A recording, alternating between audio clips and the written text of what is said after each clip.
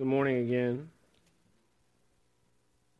I've never been one of those people who always has to win all the time. Like, don't get me wrong, I like winning. Winning's kind of fun, but I don't have to win at everything.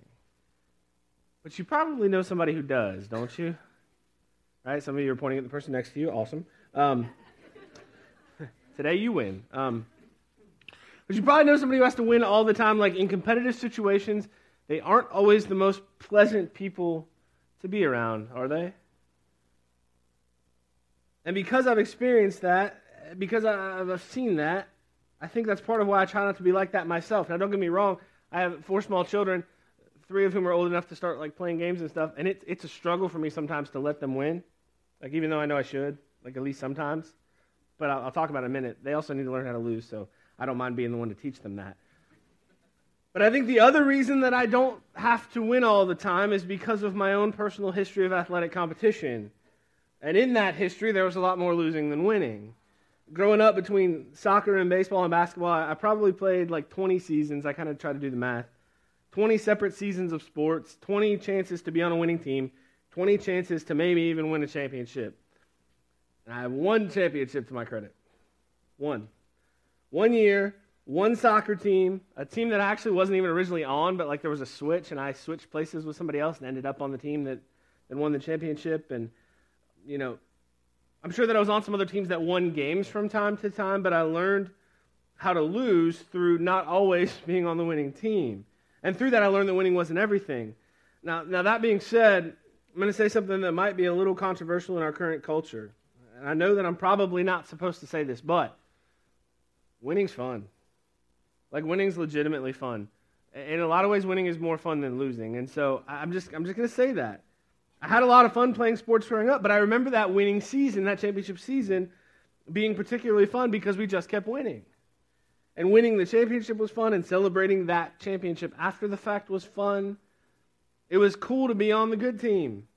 It was cool to get the trophy that didn't just say in the league, but said champions. It was fun to be better at soccer that season than every other team. Now, I wasn't better at soccer than everybody else, but my team was. But unfortunately, or at least in my opinion, it's unfortunate, we've switched to this everybody is a winner participation trophy mentality with kids' sports, which I think is fine when they're really little. I do. I don't have a problem with that when they're really little. They need to learn how to play the games first, because they are just that, they're games. But at a certain point as they grow up, I think it's healthy that they learn how to win and lose. I believe every kid needs to experience that, and here's why. Because as they grow up, and especially as they get out into the world, there are no more participation trophies. Everyone doesn't get every job they apply for. Everyone doesn't get paid the same amount. Effort and skill and talent and ability and drive and work ethic, those things all matter. And if you've never experienced what it means to lose, you won't handle your first rejection very well out in the adult world. And so it's confusing because when they're really little, kids learn that greatness is sort of trying. Like, greatness is found by sort of trying. That's what a participation trophy says. You showed up, good job.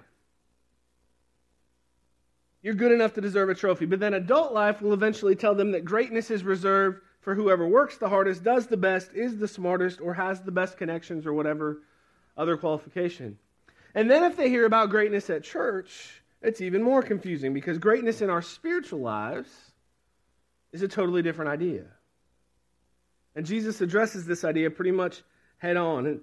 And that's one thing that's really interesting if you study Scripture very much, and especially the life of Jesus. There are certain things that Jesus speaks about mostly in parables, in stories. Jesus tells these stories to teach these points, and it's his way of helping those who are listening to more easily understand what he's trying to say. It gives them a real example that helps them realize something beyond the story itself. Now, that's not to say that everybody always understood what Jesus was trying to say with a parable, but it was supposed to make it easier to understand. I know for me, I love parables. I've learned a ton by studying Jesus' stories, his parables. I think it's a fantastic way to teach. But there are also these moments where Jesus goes right at an issue or a topic, and he just hits it head on. And when those stories occur, when we read those, I think sometimes we just need to step back and clap it up for Jesus because he's just so right on. He says what we would probably want to say in that situation. And so this was one of those moments that we're going to study today. There was a group of guys who loved to show off just how great their spiritual lives were. They loved telling people how much better they were than everyone else and how much everyone else should try to be like them. They were known as the Pharisees. We don't usually speak very highly of them, and I'm not going to this morning either. They were the religious leaders, the religious elite of the day, and truth be told, Jesus was not a huge fan of theirs. In fact, Jesus was more harsh with them than he was with anyone else. And I don't want to make it sound like Jesus was mean to them, because that's not what I mean. But he refused to allow them to believe that they were better than anyone else. He refused to coddle them. He didn't treat them with kid gloves. He didn't tiptoe around them. He didn't hesitate to tell them how it really is. And so in Matthew 23, Jesus is talking to his disciples and a large crowd, which is pretty common. If you read through the Gospels, through the life of Jesus, you see these moments where Jesus is teaching his specific group of followers, his closest followers, his 12 disciples. But in those situations, there's often also this greater crowd gathered around them. It's like if I was talking to the front row of people, of course there's nobody in the front row, but if I was talking to the front row of people and you all were more observing, you're still going to hear what I'm saying. You're still going to understand. You're still going to learn, I would hope. And so Jesus is teaching his disciples, but there's this greater group listening.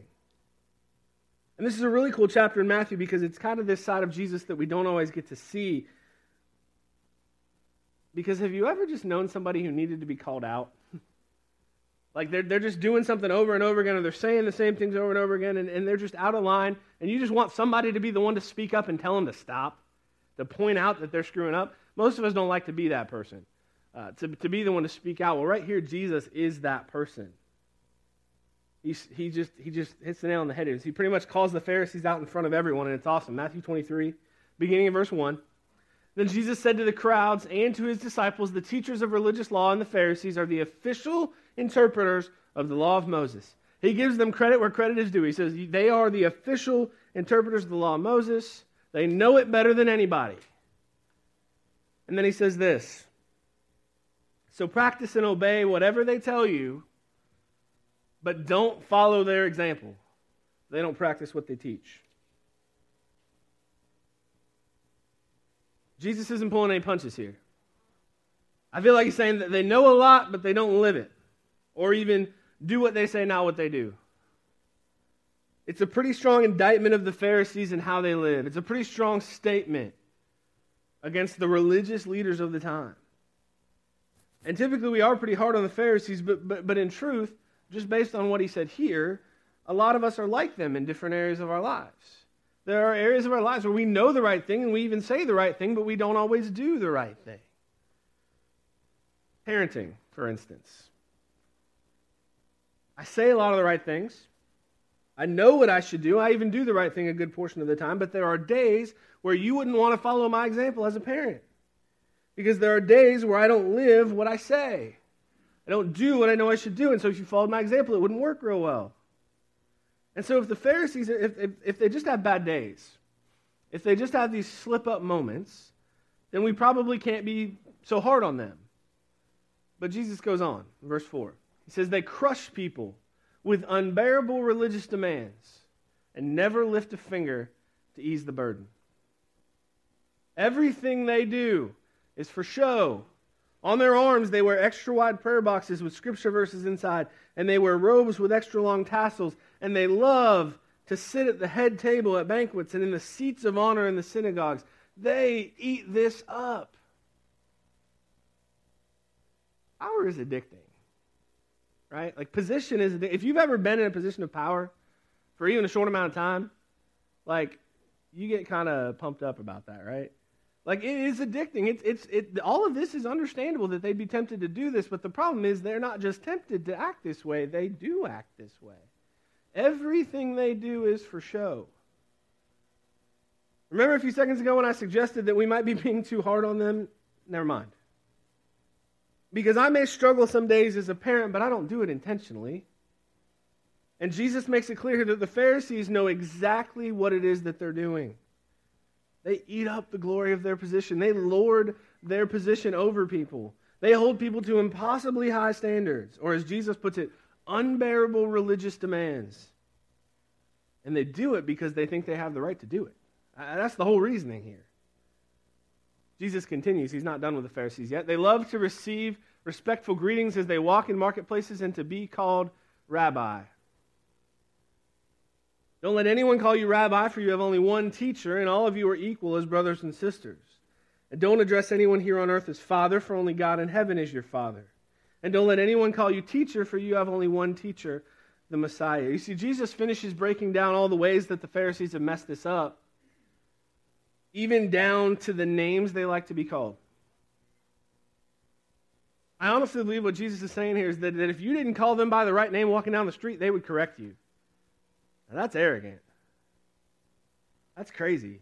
But that's what they did. They loved to be called rabbi. They loved to be seen as important. He makes it clear that this is an ego issue at its heart. That they love to feel important, and making others feel like they've failed spiritually makes them feel even more like they are legitimately the religious elite. That in the eyes of God, they are simply the greatest. There's nobody better. But then Jesus makes his most important statement in this whole passage. He says this in verse 11. The greatest among you must be a servant, but those who exalt themselves will be humbled, and those who humble themselves will be exalted. You see, this whole statement, this whole indictment of the Pharisees, let's think for just a second. Who did it say Jesus was talking to? We don't know if there were actually Pharisees present or not. It doesn't say that. And so this entire statement, this entire indictment of the Pharisees wasn't necessarily about tearing them down as much as it was using them as an example for Jesus' own disciples and for the crowds that were there to learn from. And I think it's for us to learn from too. And Jesus does this so often.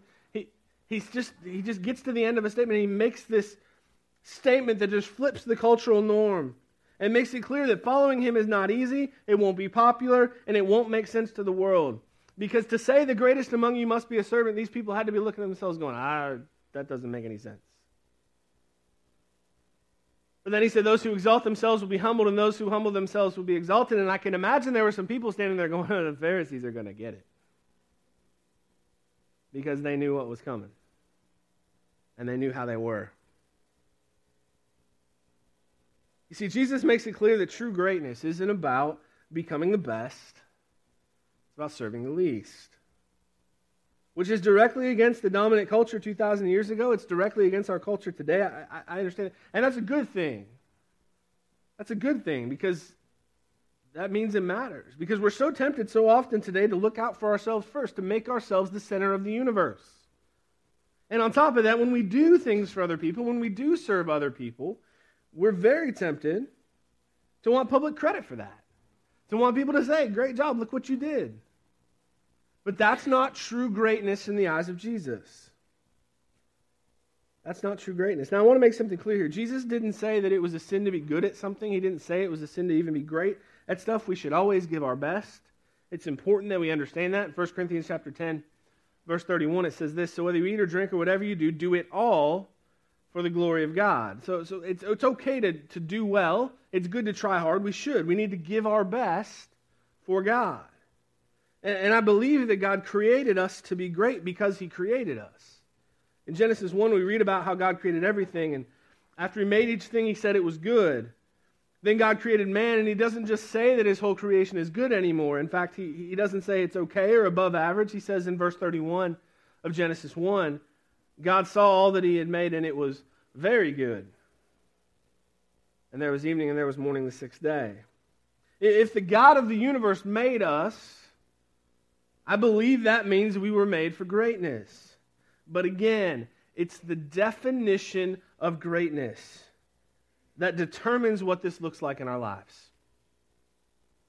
And again, greatness is not about being better than everyone else at anything, which is difficult in a world where that's what's valued. But if you're going to be a follower of Jesus, eventually you have to realize it's not about you, it's about Him. John the Baptist realized this. John the Baptist came before Jesus, and his primary job was to prepare the way for Jesus. He came and told people, Jesus is coming. It actually sounds like a pretty cool job. He traveled around, told people Jesus was coming, dressed crazy, slept with his head on rocks, and ate bugs. Like, that was kind of his thing. He was the nutty guy, standing on the corner screaming, but you know what? He was telling the truth. Jesus was coming. And so what happened was, John became pretty popular. He developed quite a following. You know, we read a lot about the crowds that followed Jesus from place to place. John had a pretty solid crowd of people that followed him as well. John had disciples.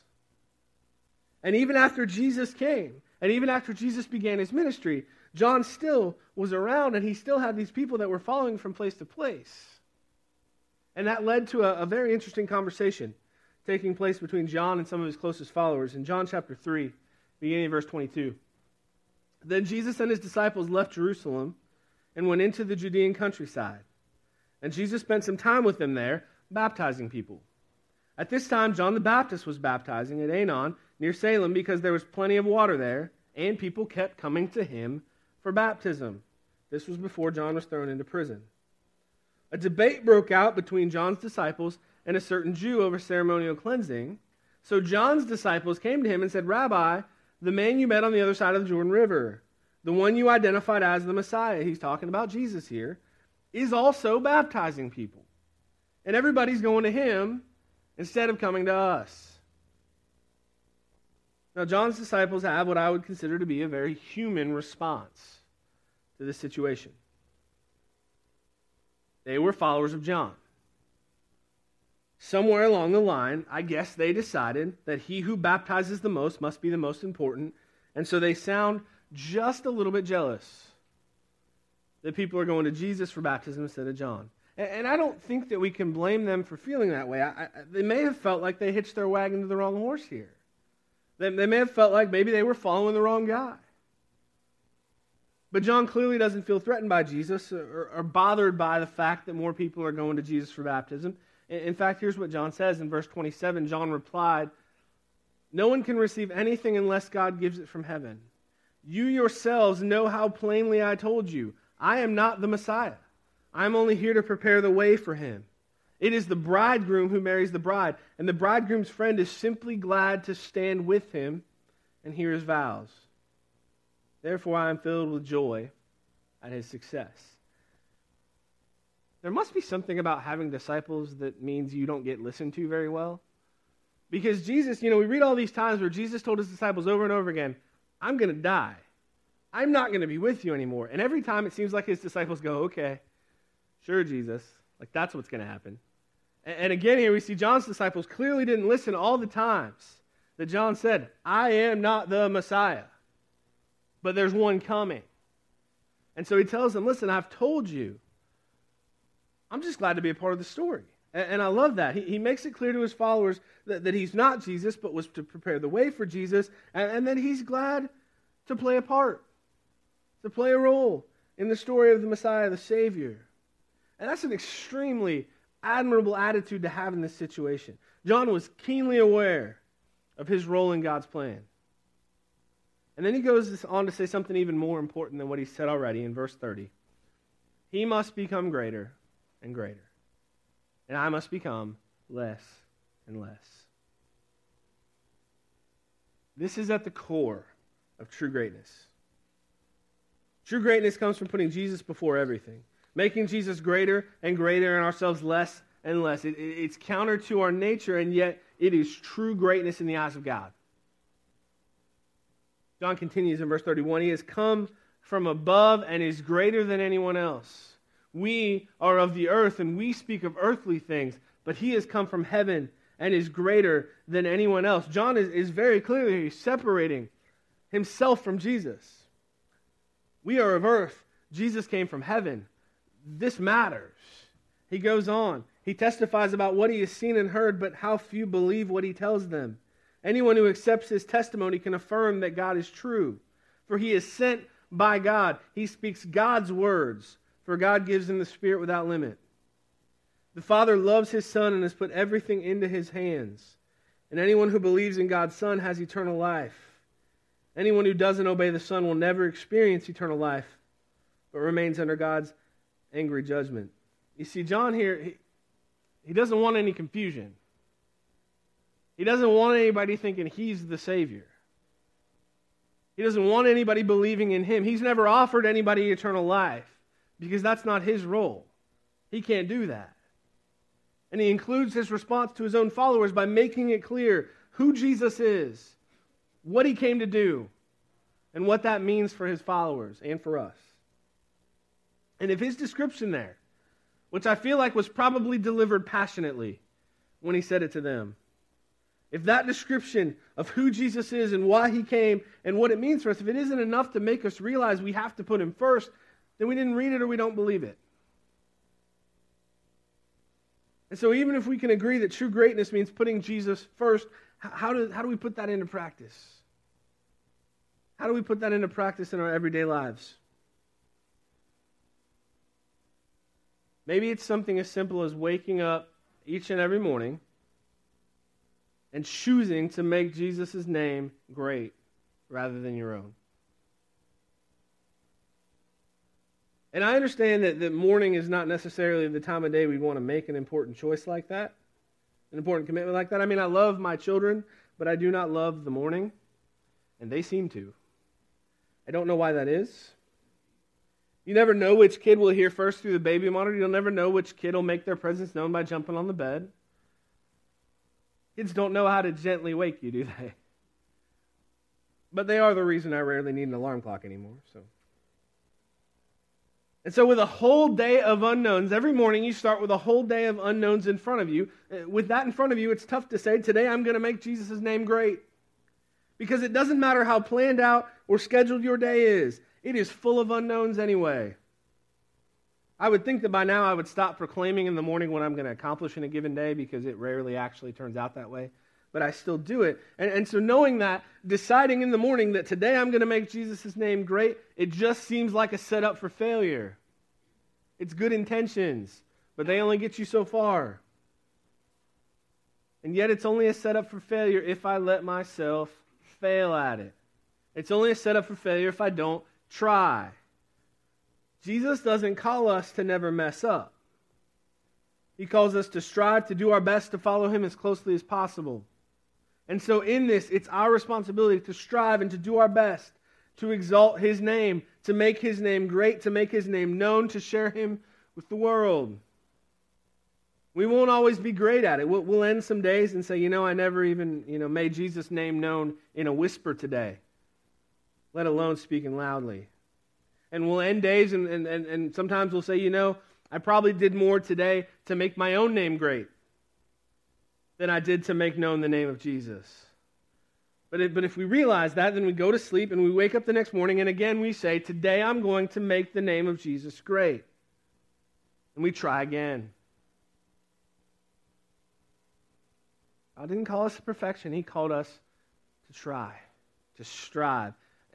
And while perfection is impossible, trying for it is something we can do. So is it that simple? Is it as simple as waking up every morning and choosing to make the name of Jesus great rather than our own? I believe that it is, because he is greater. No matter what we've done, no matter what we will do, the most accomplished person in the world is so much below Jesus. Jesus is so much greater than anything. Philippians 2, verses 5 through 11 says this: you must have the same attitude that Christ Jesus had. Though he was God, he did not think of equality with God as something to cling to. Instead, he gave up his divine privileges. He took the humble position of a slave and was born as a human being. When he appeared in human form, he humbled himself in obedience to God and died a criminal's death on a cross. Therefore, God elevated him to the place of highest honor and gave him the name above all other names, that at the name of Jesus every knee should bow, in heaven and on earth and under the earth, and every tongue declare that Jesus Christ is Lord, to the glory of God the Father. If the God of the universe, who came down to earth as a man in the person of Jesus, could become the ultimate servant, dying on the cross for you and me, who don't deserve it, by the way. Jesus took our sin and our shame to the cross. He took our punishment. He didn't have any of his own. There was no punishment that he deserved. He took ours. If he could do that for us, who are we to put ourselves before him, even in our own lives? He who gave it all for you and for me must become greater and greater, and we must become less and less. Let's pray.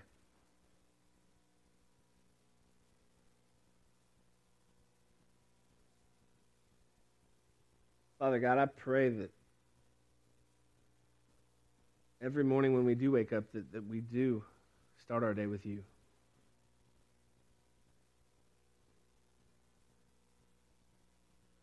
And that just in doing that, we set the tone for our days. But God, I pray that we would make the decision every day to make your name great. In the little things and the big things we do as we go about our days to school or to work or whatever it is that we do, I pray that we realize through all of those things we have opportunities at every moment to make your name great. To shine your light, to show your love in a dark world and to people who absolutely need to know that someone loves them. And it's the God of the universe. God, we can do a lot of really good things and get a lot of credit for ourselves. But that's not what we're called to do. God, I pray the opportunities that we see in front of us, the opportunities that you give us every single day to serve, to meet needs, to show love, that first of all, we would take those opportunities, and that second of all, we would make sure that you get the glory. God, we are nothing without you. We know that. We don't always live that way, but we know that. And so I pray that we would want the world to know you too. I pray you'd help us to focus as we continue in our service, as we take communion, as we remember this sacrifice, this ultimate moment of servitude. Jesus went to the cross for us, a bunch of sinners. Help us to focus on that during this time. In Jesus' name I pray. Amen.